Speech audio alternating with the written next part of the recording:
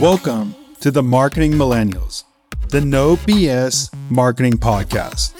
I'm Daniel Murray, and join me for unfiltered conversations with the brains behind marketing's coolest companies. The one request I tell our guests, stories or it didn't happen. Get ready to turn the up. The team is the most important part of launching an e-commerce brand. Today, I'm chatting with Ari Murray, aka my wife, but also one of the best e-commerce operators and marketers I know. She is currently the director of growth at Sharma Brands, but she also ran e-commerce for Poosh by Kourtney Kardashian, About Face by Halsey, Press Juicery, and Snack Nation. Today, we chatted about what to think about before launching a brand, why performance marketing should own the website, and how we met. Look forward to you hearing this episode. Welcome to episode 100 of the Marketing Millennials podcast. And today I decided to bring on a special guest, my wife, and one of the best marketers and e-commerce operators I know, Ari Murray. Welcome, Ari. Thank you, Daniel Murray. It's a pleasure to be here 100 episodes later. So it's a real honor. Ari, I know your story, but the audience doesn't. How did you get into marketing? So I kind of fell into it by accident. I had always planned to be a lawyer. Every man in my entire family are lawyers, and they all seem to live great lives. So I had always, from the time I was 5, planned to have been a lawyer, got straight A's, tried really hard, got to law school, and my first semester of law school was like quite the wake-up call that I was definitely doing something I didn't want to do. And I sort of panicked and found the first job I could find, which is what allowed me to drop out of law school. And that was as a customer service rep at a growing B2B and e-commerce snack company called Snack Nation. And it's history from there. Awesome. And that's just fun fact. That's where I met Ari at Snack Nation. But Ari, I want to get into the more tactical stuff. You don't want to tell them how we met and the cute love story? Nope, not today. That's for another episode. You're really passionate about launching e-commerce brands, and you're one of the best there as of doing that. When you're launching an e-commerce brand, what are your steps to start? How do you think about it? Well, there's a lot of steps, and it really depends on who the brand is, who their customer is hopefully going to be, and then also where they are in the process. So when I've come on to brands in the past, they could have been a year out from launch, or some brands we launch are 6 months or even 6 weeks out from launch. And some of them are late stage where they have a website and design and they're ready to just implement their tech stack and sort of think about that go-to-market plan.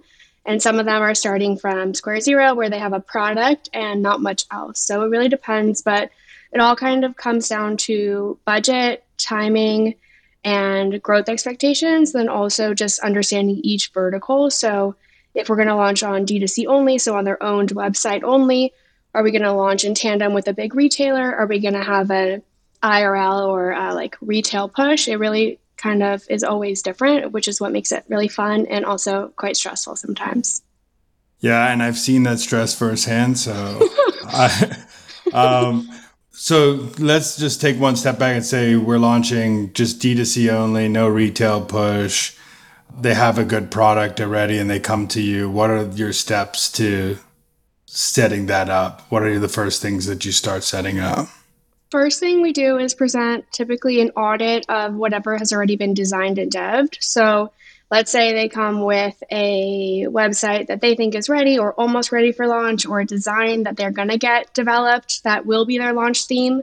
And the first thing we'll do is sort of attack it just to make sure that we can make there's certain things I have to have on every website that I touch. And so if they're not present, we'll go in and we're politely will suggest edits and changes. And the second part is making sure that we have the tech stack to support the scale that we're going for. That's within our budget. So there's the Rolls Royce of tech stacks, which I love to run with and that I have been lucky to run with. And then there's also different partners you can tap for different things depending on the size and budget. So I might have an SMS provider that I would prefer, but I would sometimes rather trade in and trade out parts of the tech stack just to make it all work as like a big slice of the pie. And so it's about laying the tech stack, laying the design, laying the analytics down. So that way you have all your pixels and you're able to really understand what's happening on the site that's launching. And then it's really about bringing in the right partners to think through what's going to happen on CRM, so email and SMS agencies, what's going to happen as we need to make changes to our theme, a good dev agency, what's going to happen as we think about our organic, that's a lot of O's, organic social. So we would think about how we'll present as a brand, like on social, on Instagram, on TikTok organically, and then also via paid. So laying the right agencies and partners down for that, and then thinking about what the go-to-market launch plan is going to be and how we'll sort of announce to hopefully the future super fans of the brand that we're here, we've arrived, to get their credit cards ready, and that it's time to shop. So it's a lot of like tech meets launch planning meets partner planning. What is in your opinion, the greatest challenge of launching a brand in this right now? Is it the technical, the human, the business, the product? What is something that is the greatest challenge of launching a brand? I would say always the biggest challenge of launching a brand, no matter the time or the climate, is the team. So there's always going to be a million opinions. And there's like a meme that we always love to talk about, which is like the 25 people who decided on the creative thought it lacked a singular vision. And I think that applies a lot to these types of plans where you come in and let's say, because I work for an agency, we have our own team of maybe 10 people that are touching the project. And then the brand itself might have a team of 30 people, some of which are super digitally forward, some of which might be really focused on the brand and on maybe doing things in a different way. And then also you might have investors, and maybe it's a celebrity brand. So maybe there's a celebrity personality, and there could be a lot of different people.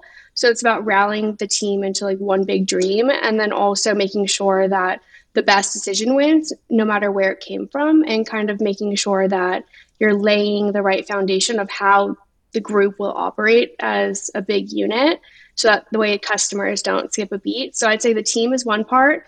And the second part in this climate, at least for right now, there is a lot of saturation, which is really good because it means that D2C is caught on and there's a lot of opportunity. But there's also only so many dollars that each customer in the world is willing to spend, or each customer in the US is willing to spend on D2C products a year. And so how do you convince your buyer and educate your buyer that this brand right now, right here is worth their money? And especially in times where, you know, it's not always abundance and booming, how do you make sure that your customer feels like what you're selling is valuable to their life and that they like it so much that they'll go tell a friend? And so that's kind of the biggest battle. I like that you said that the team is the number one thing and the number one challenge, because my opinion on any tech stacks or any setting up something is you need the best person to run a tech stack. You need the best person to run ads. You need the best person to write copy. There's so many people today that just put up a Shopify store and expect it to sell, or build a tech stack and think it's going to work how the vendor promises it's going to do, or someone puts an ad and a Shopify store and expects that ad to convert with no prior experience. So that's a great thing that you just said about a team being the number one thing, because I think especially in a startup land where you're betting on a market and you're betting on a product and you're betting on a strategy that should work, the number one thing you should look at is, can this team execute or not? And that's probably why a lot of people come to Sharma brands too. When you go and think through what you would want to launch, or when a celebrity decides that they're going to sell X, they're normally deciding sometimes 2 or 3 years before it actually comes to market. And so they are negotiating with vendors and thinking through their P&L and L and their margins in the climate that they exist in then. But then when you think through what it actually takes, or after iOS 14 or whatever will change, and things will always change, there needs to be room for your plan to adapt before launch, at launch, after launch, and then forever. And so you have to have not just the right idea and the right team, but you also have to have the right business metrics in place to make sure that whatever you're going to go forward with is the best version and that will leave you room to not just sell at a high revenue number every year, but what are we taking home? What is our profit? And that's something that we love to help with, and I love to help with at Sharma Brands because we think through not just how it's going to launch now, but how we're going to eventually like be able to help our partners exit this brand or to grow it times 10 or add extra zeros to their P&L. We just want to make sure we are being smart about how we operationalize whatever the plan is. Coming from a SaaS background, one thing that's harder in D2C is projecting products that are going to be sold when launch. So how do you think about that when launching? Well, how should people think about, okay, I'm about to launch this. How many products do I need in-house? How many products should I put on my website when I'm going to sell it? Should it be the whole inventory? Should it be 50% of the inventory? How do you go about thinking about that? It really depends. And I'd say if the founder or the brand has some sort of legacy audience, let's say it's for a celebrity that has 100 million followers on Instagram.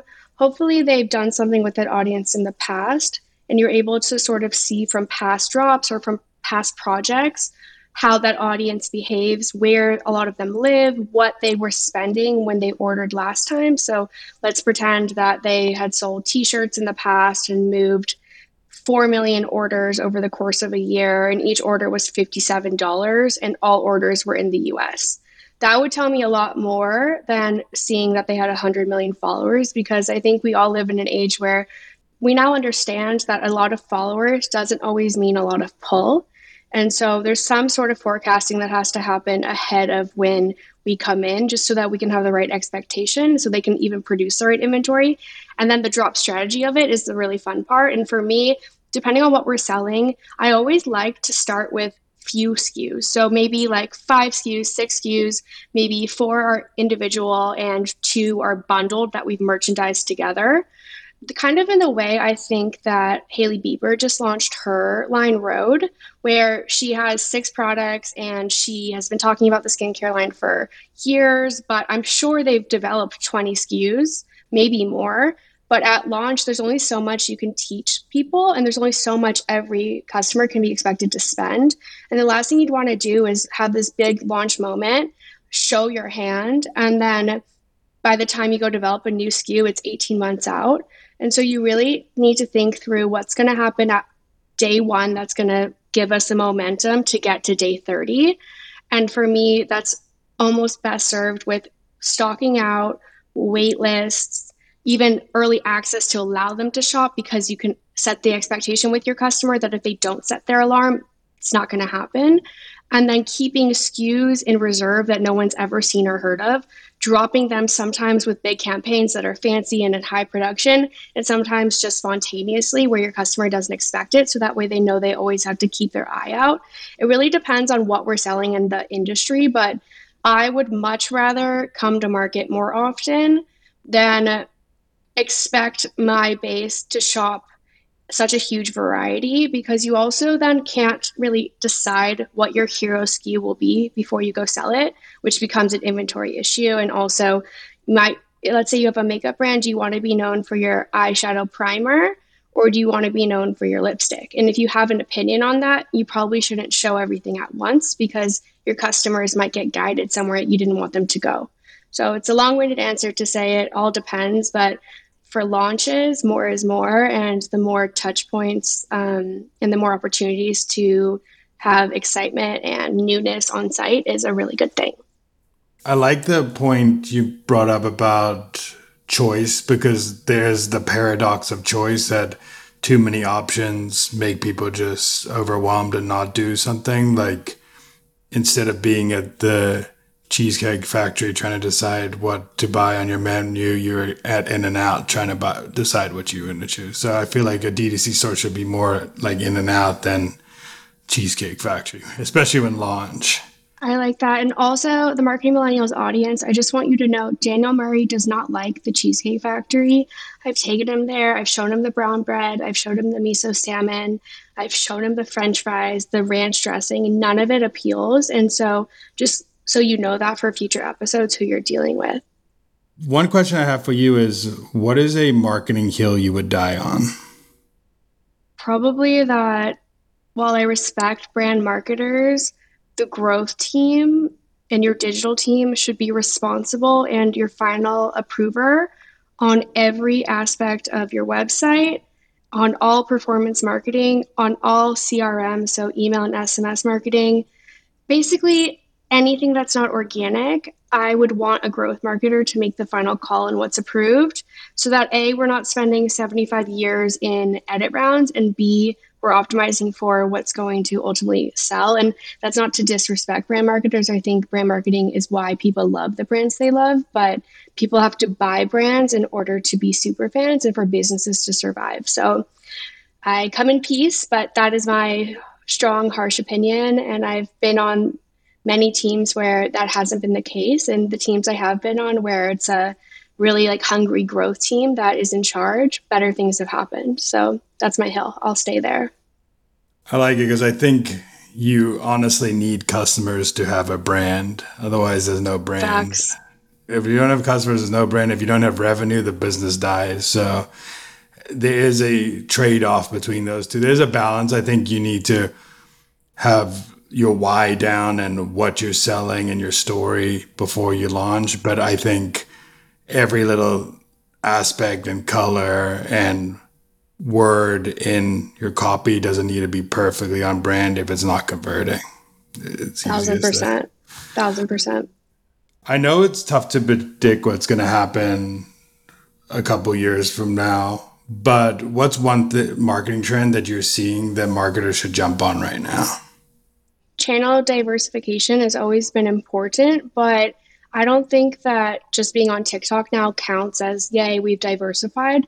I think that audio is the future and channels that are less thumb stopping and more experiential. And for now, I think that would be podcast and audio dollars. I think those are going to win long term. And I think before people were scared because sometimes it was hard to tie the ROI back to that channel and then to justify the spend. And then they have their board and whatever. But I would put a lot of my spend into new channels, into out of home, into audio and see what happens because you just can't, just rely on visual creative alone. People need to hear the story sometimes too.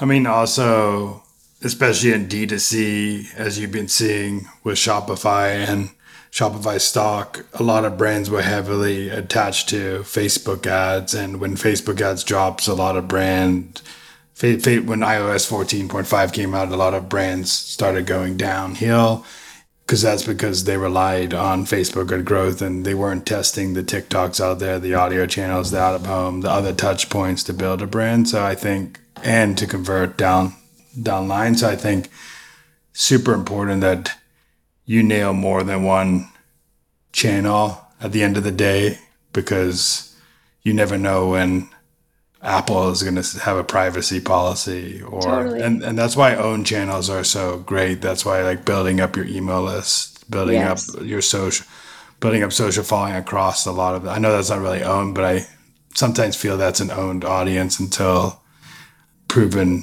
not. Right. Till it goes away. Yeah. But I still think you can own your distribution. You know when to send it. The followers are your followers and nobody else's followers. I think there's some owned aspects to it, but building up email, building up podcasts, building up these content driven channels are always a great way to build. Well said. If someone was starting out right now in e-commerce, what is some advice that you would give them that they would come back 5 years from now and thank you for? Be the hardest working person in the room and not in a, I want to show my boss that I got here early and stay late because I hope that they'll like me more sort of a way. But in a, if I work really hard and if I do the work that's on my plate, maybe they'll trust me with better work and with things I don't yet know. and they'll trust me to learn them sort of a way. So I think that it's about raising your hand for projects. It's about working your way up, and it's about taking on as much as you can chew when you're young or when you're switching into a new industry, because no one's going to go out of their way to teach you. But if you can prove that you are a self starter, it's amazing how much people will trust you with that you'll be able to either learn yourself or that you can ask for help on. So I would say just like really get after it, but not in a sort of vanity way, but in a I'm learning so much and helping so much sort of a way.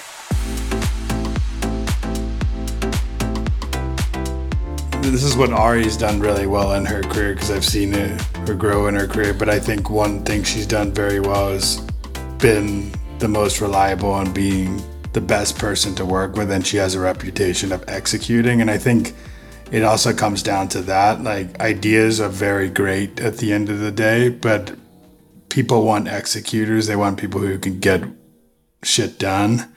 And if you can make your boss look good at the end of the day, which Ari makes all her bosses look good, I mean, that's how I started off my career too. So that's great advice. What people doing is like focus on executing first, and then you can become that strategy person. Yeah, and you don't want to be the person who is in charge of all the decisions but doesn't understand what it takes to do all the things you're asking for. And I think having been brand side and agency side, it's almost a joke how far some people can get kind of using the jargon and using the big words who don't know necessarily how to do the things that they're asking for.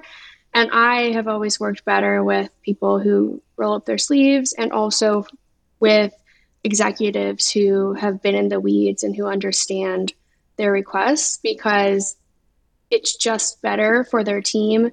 It's better for their business. And it's honestly, I think, like a better look for your culture, because you don't want your e-commerce manager to be like 99% of the execution and 1% of the strategy, because that's not safe for your business if you're a digital brand. Who is someone in the e-commerce space or in the marketing space or any space that inspires you today? I would say my friend Carly Lieberman, who I work with at Sharma Brands. She's our creative director, and she just handles so much at such a high level. And I trust her taste more than anyone's taste in the world. We egg each other on as we online shop. We approve video creative together. We brief creative together. But there's just so much she does on her own that is just so artistic and genius, but also really organized. And I think that you can never be, in a better spot than when you have a good creative person on your team, because I can't design and I really am more analytical than I am artistic. And so Carly Lieberman is the best. People underestimate when your peers can also be some of your best inspiration in your career. I think a lot of us look for that CMO or that VP to be your mentor, but sometimes the person sitting right next to you at work, or your peer at another company that's doing the same things as you, could be the one that actually inspires you way more than those other people. And you also teach me a lot, but I feel like that's sappy, but it's true. Danielle has taught me so much about marketing, and going to dinner with us is like, you really aren't going to talk about a lot that doesn't somehow tie back to what we're working on, because that's always been our dynamic. So Daniel, I don't know if you all know this, he's quite a good marketer. So he's a good team member to be around. And I will give a shout out. Ari doesn't like to take credit for a lot of things, and that's why she's grown and made a lot of people look good. But the Market Millennials wouldn't have been able to grow the way it did without her being behind the scenes. And she isn't really behind it. She is one of the key members to make Market Millennials the success it's becoming. So just so you know that she doesn't like when I give her credit, but she's one of the people who made this special. So I'm Very glad. cute, hubby. Thank you. Who has been your mentor in your career? Who's someone that you look to for advice? I've had a few, and I'm lucky that they're not past tense. I still have them. And so I would say Jordan Narducci, who was my first boss in e-commerce, has taught me so much just about managing your business from an operational spreadsheet sort of a way where you're in marketing meetings, but you're also like really deep in your data. And I think Jordan has taught me so much there. And Nick Sharma. I don't know if you all know him, but he is the D2C guy. He's the best marketer ever. And he's taught me so much about marketing and also about just being on like a really healthy team and working with people who are all treated well and who have happy lives. He's just got so much energy. So I think being around people who are really hardworking and who know so much only makes you stronger. But yeah, working for Nick has been definitely like the best thing that's ever happened to my career, just because I finally am somewhere where I love the work and I love the people, which is a hard thing to find. I agree. Nick Sharma is one of the best out there. But I think what makes Sharma Brand so great is the combo of who works there too. Ari, Carly, and the whole team are just make it a strong team. And like we said Ari said at the beginning, it's the team that makes a company so good and a marketing team so good and a launch so good. It's not just that one person who makes it great. Totally. The Sharma Brands team is unmatched. Where could people find you? I know you just launched your newsletter. So if you want to tell people how they could subscribe to that, but where else could people find you and things that you're working on? You can find me in Austin, Texas with Daniel. You could find me at the Cheesecake Factory. You could find me via Workweek Go to Millions. You could subscribe to my newsletter. You could read it. You could click my ads. That would be awesome. You could find me on LinkedIn, where I share memes. And you could find me on Twitter, where I'm fighting for my life. And I really hate Twitter. So anything I tweet, just so you know, I'm embarrassed, but I'm doing it. I'm out here. So follow me in any of those places, and we could be best friends. She also has a pretty big following on LinkedIn. She's being humble, and her newsletter is just about across 3,000 marketers and founders. So, and you get to get more tips than you're getting on this podcast here. So I would subscribe today if anybody's listening. Thank you. Well, Ari, it's been a pleasure. Thank you for coming on my podcast, being my 100th guest. I know we've planned you having a 100th guest for a while. I know you probably should have been guest number one, but you were a little shy back then to come on podcast. But now I'm glad you get to be at episode 100. Thank you. All of what you said is true, and love you so, so much, honey bunny. See you guys later. Thanks for having me. Bye. Thanks so much for listening. Tune in next week to hear more great insights from marketing's coolest operators. If you haven't already, please consider subscribing to the Marketing Millennials podcast and giving it a 5-star rating. It helps bring more marketers into our community.